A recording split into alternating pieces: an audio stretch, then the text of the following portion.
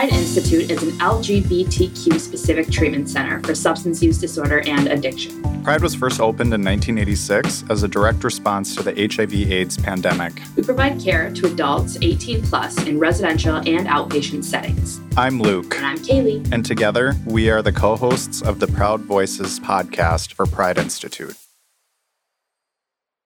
All right. Hello, everyone. We are back today with David. David, thanks so much for joining us today. You bet. All right. So I'll just jump right in. David, what led you to Pride's doors initially? We'll get into my story a little bit, but I had an alcohol problem. I'd done outpatient treatment as well as inpatient treatment at other facilities. I was led to Pride just because it was a good fit for me. I thought it would be a good environment to kind of lead me on some of the steps I needed to take. Since graduating, eventually, I found sobriety. I've been sober 3.5 years. Congrats. Thank you. And but I wanted to maintain touch with Pride through some of the outpatient discussions, as well as I used to be involved with bringing the AA groups there and such. So. Nice. And so you mentioned 3.5 years of sobriety. So I think, not a mathematician here, but it sounds like you've been sober since around 2018? Yes, okay. April 9th. Nice. Congratulations. And so what were some strategies, I guess, right away, early on after treatment that you did to maintain your sobriety?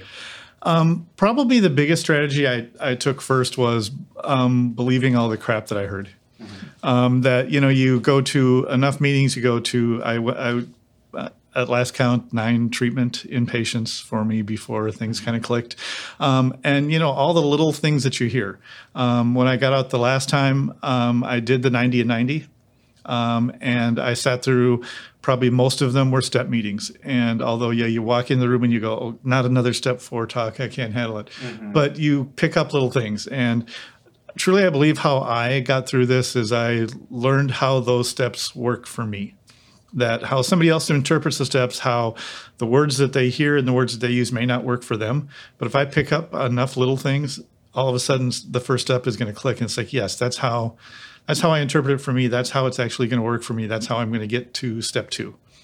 And I think that's amazing too, because I think so many people live like a motto off of do what's been done before you, or do what the person in front of you did. And it's so important, I think, in recovery to find what works for you, because there's so many different methods and ways people can do it. But if you're just doing something and your heart's not in it and it's not tailored to you, how's it going to work? And I think that was a big battle for me at first, was that I would go to a meeting and I would hear something that if it didn't click, I would immediately put up a wall and say that, okay, I didn't like how that sounded. Step 3 is not for me. Mm-hmm. Or I didn't like how that sounded. I'm not going to take any of this approaches.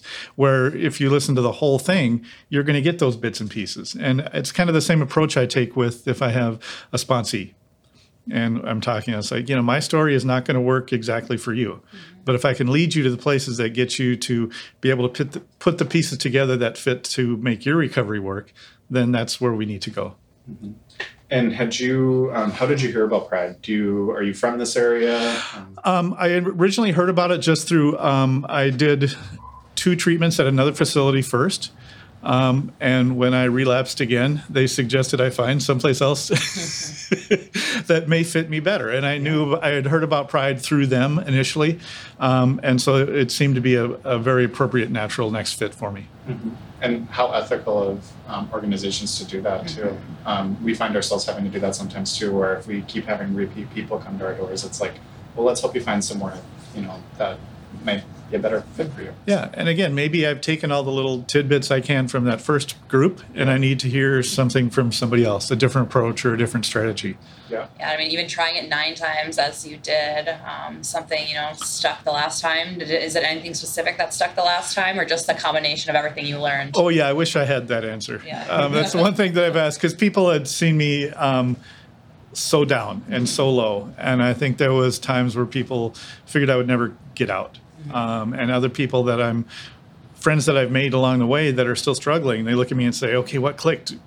You weren't necessarily the guy I was going to pick that was going to be the success at times, because they saw me so low, and it's like, I really don't know. When I stepped out of there, it was just the time for me. And, we never know when that's going to hit, and when you're going to grab on to what you need to. Like, I don't know, when I give my talks, I kind of discuss, I hate treatment through cliche, because so many of the times you hear these little sayings and the person says them and they smile at you like, okay, that rhymed, so it must work for you. It's like, no, I'm kind of the anti-cliche guy. And, the old saying that, the definition of insanity is trying the same thing over and over again and expecting a different outcome. For me, it would have been insane for me to stop trying. I had to try and try and try. So I had to try the same thing over and over again until I got that different outcome. If I would have just accepted that, for me, insanity would have been stop trying. That would have been the definition of insanity to me, would be not to try that thing over and over again.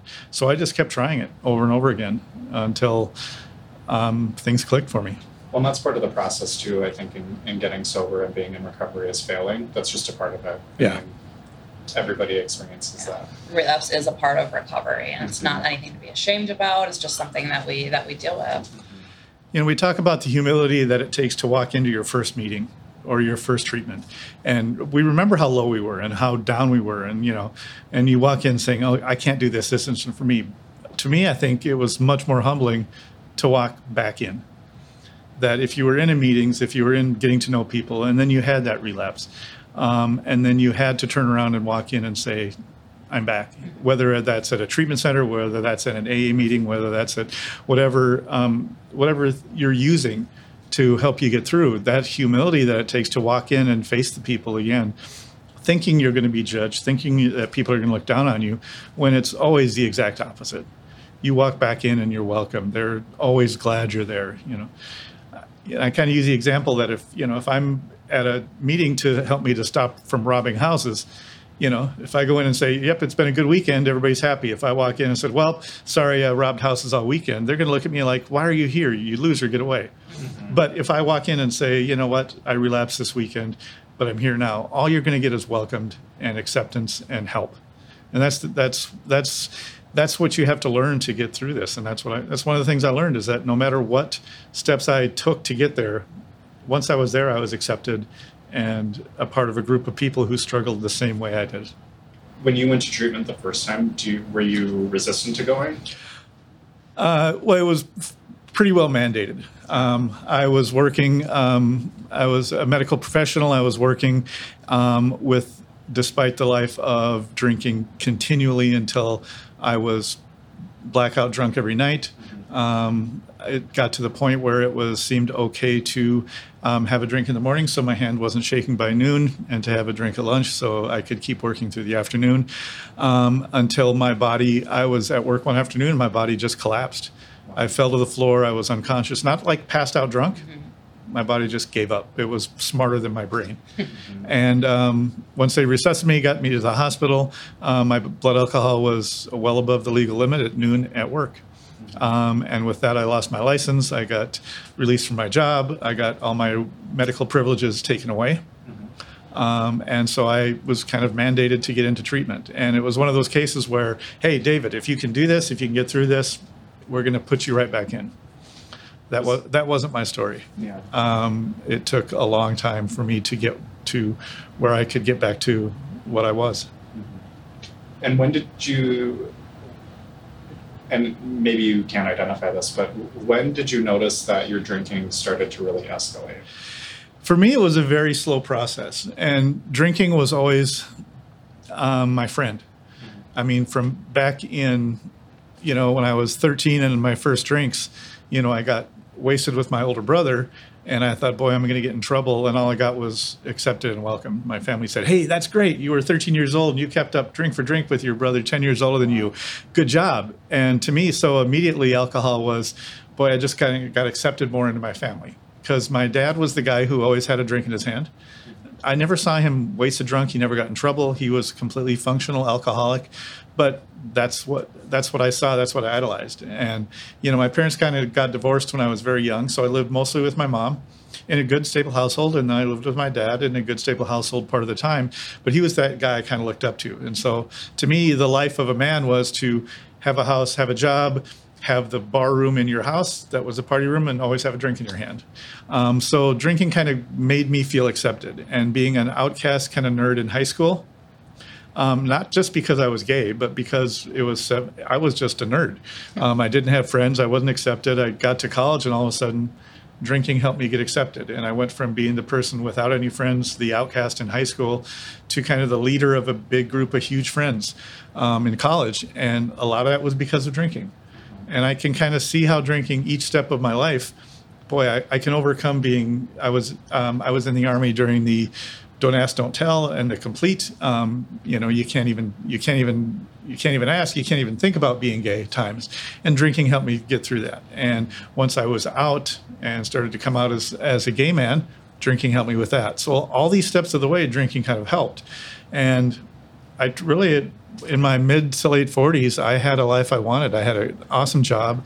I had a husband. I had the house I wanted. I had tons of friends, and I lived the party life very hard. And it just kept creeping up. I could look back over every 5 years where my drinking changed, and it got worse and it got worse. And all of a sudden, it seemed to just take over. To the point where, everything escalated, where I pretty much lost everything. And, if you ask me the date where, my ex-husband was tired of me drinking and needed to leave, I don't know. And if you ask me the argument that happened, I don't know, because I probably don't remember.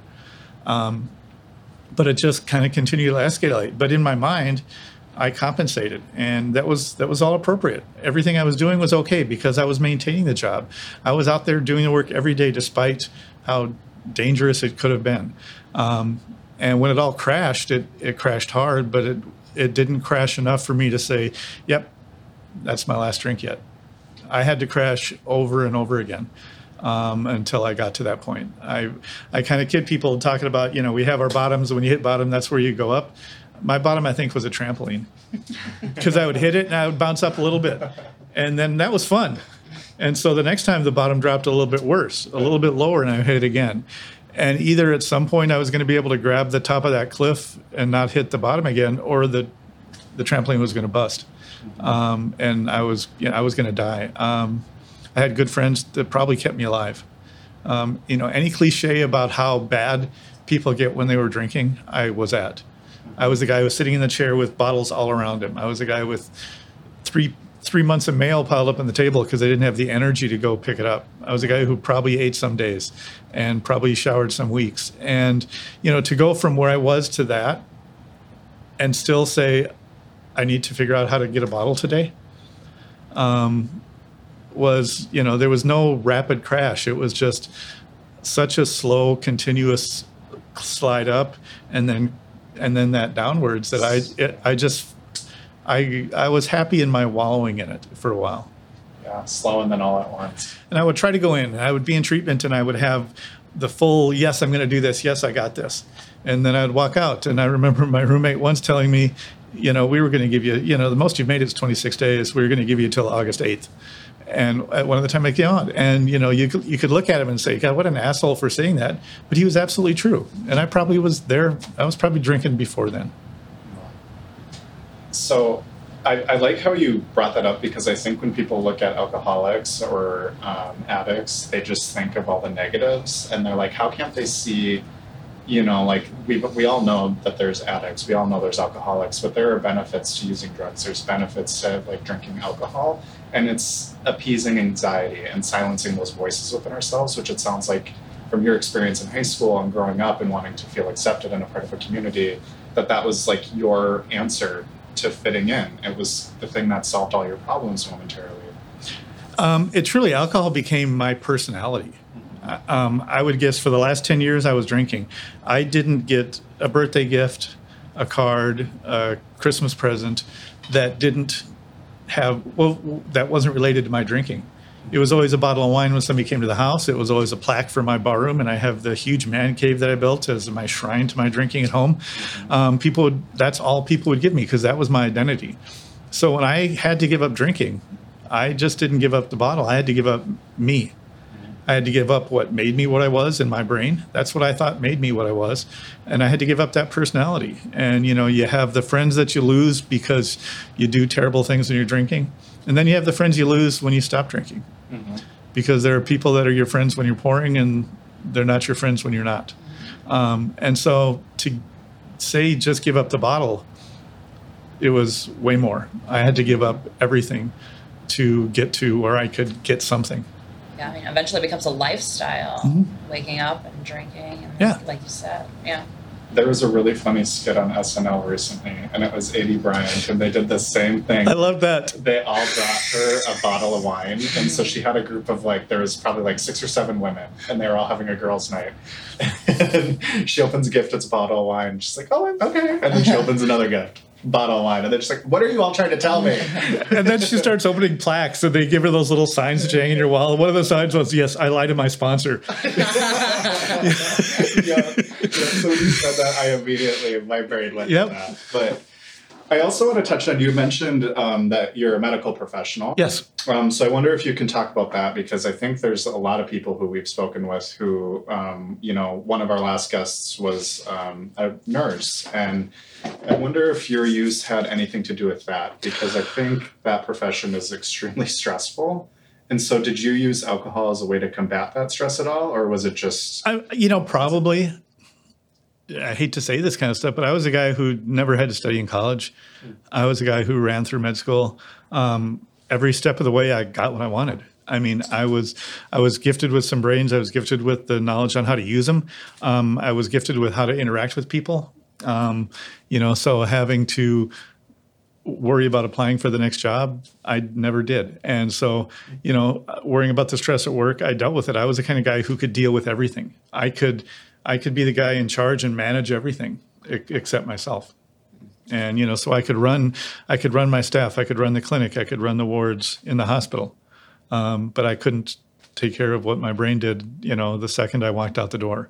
And so potentially it was a stress reliever. And maybe that was my little break from having everything coming down on me and all the stress coming at me, because I was the guy who took everything in. If there was a job, I wouldn't delegate it. I would make sure it got done. And I did that, added everything on. And I could see that slipping in work at the end, where I started to say, hey, I'm going to give up this job. I'm going to give up this responsibility. I'm going to give up this title, because I've had it for longer than anybody in my company's had this title. It's time for somebody else to take over. But in my mind, I knew that I wasn't able to be what I was.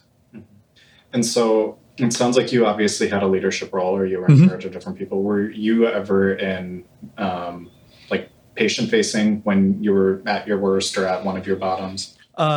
Yes. I mean, like I said, I don't remember when I started to think it was okay to have a drink on call, but I knew I felt better. So I did it once, and once you do it once, it's your norm. And I don't remember the day that I thought it was okay to have to mix a drink before going to work, so I didn't start shaking at the end of the day. I thought that was normal.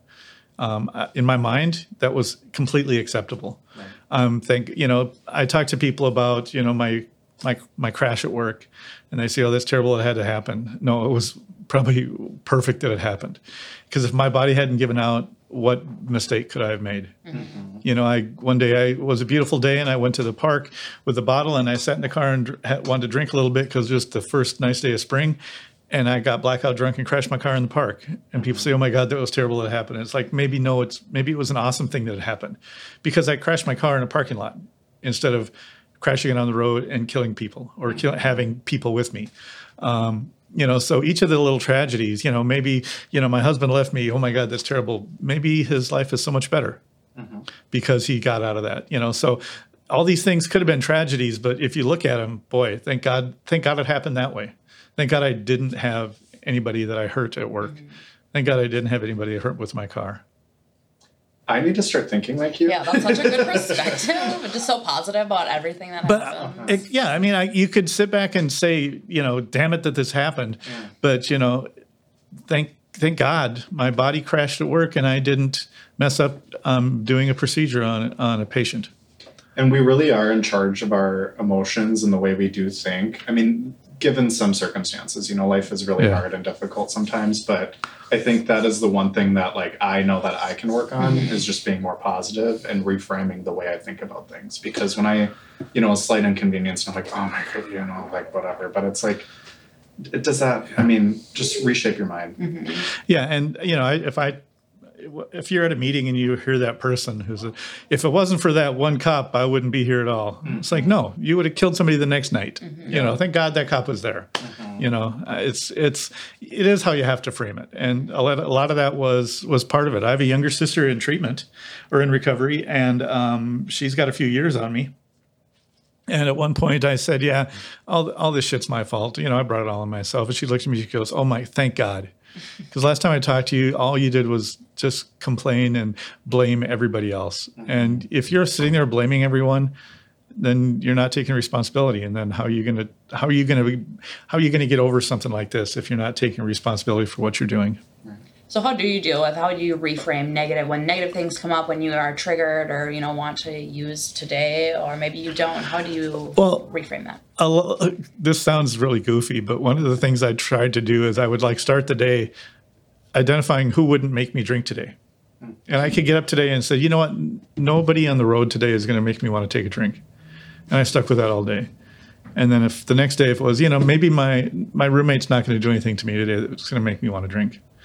Nobody at work today is going to piss me off so much I'm going to need to drink. My best friend's not going to say those things that he knows will drive me crazy. But today, you know what? It's not going to be enough to make me want to drink. And if those add up, you're doing all right.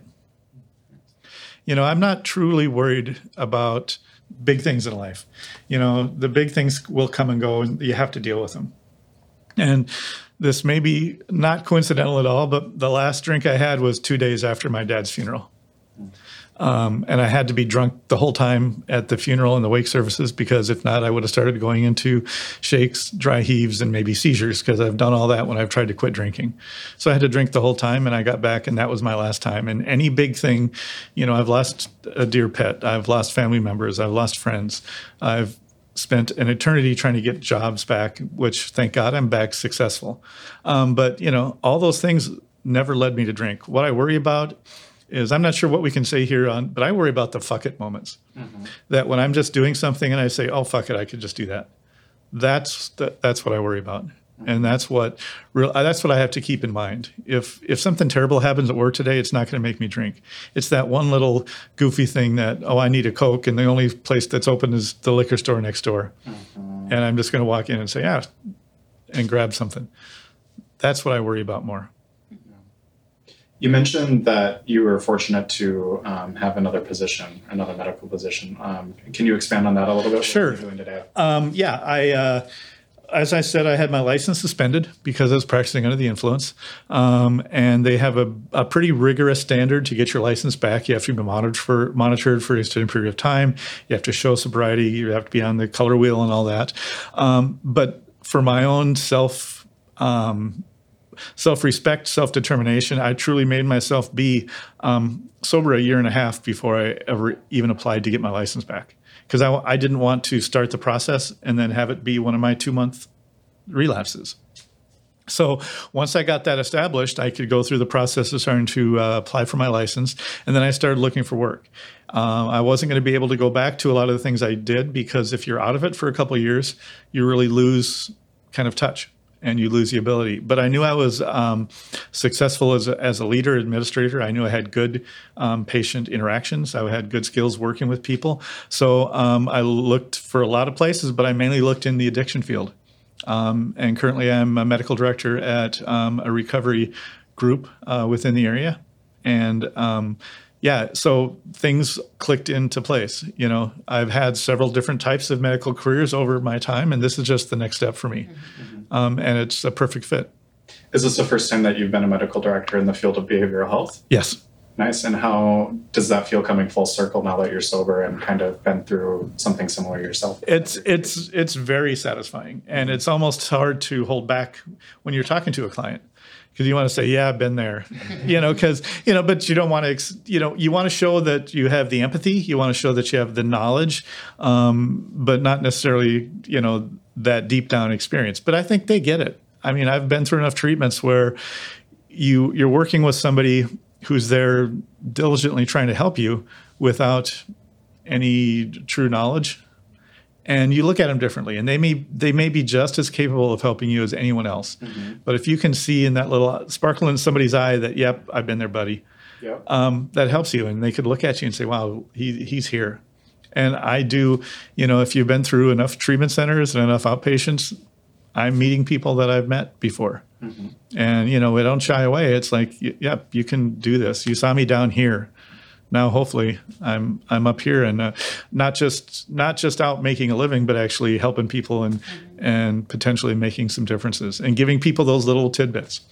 That if I'm sitting with you for a half hour and there's 4 words that might click with you, man, that's worth it.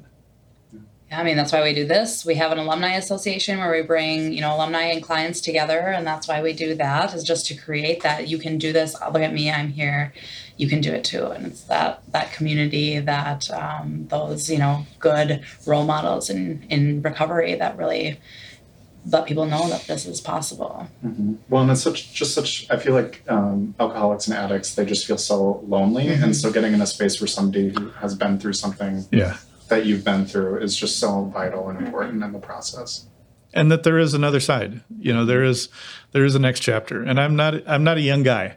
And so to start a new chapter when I'm over 55 and to start completely over is tough. But you know what? I've done tough things before. So why not do this and run with it? We can do hard things. Yes. Well, thank you so much for being here with you bet. us today. Thank you for joining us on this episode of Proud Voices. You can find us where you find all your favorite podcasts. Don't forget to follow and subscribe. We'll see you next time.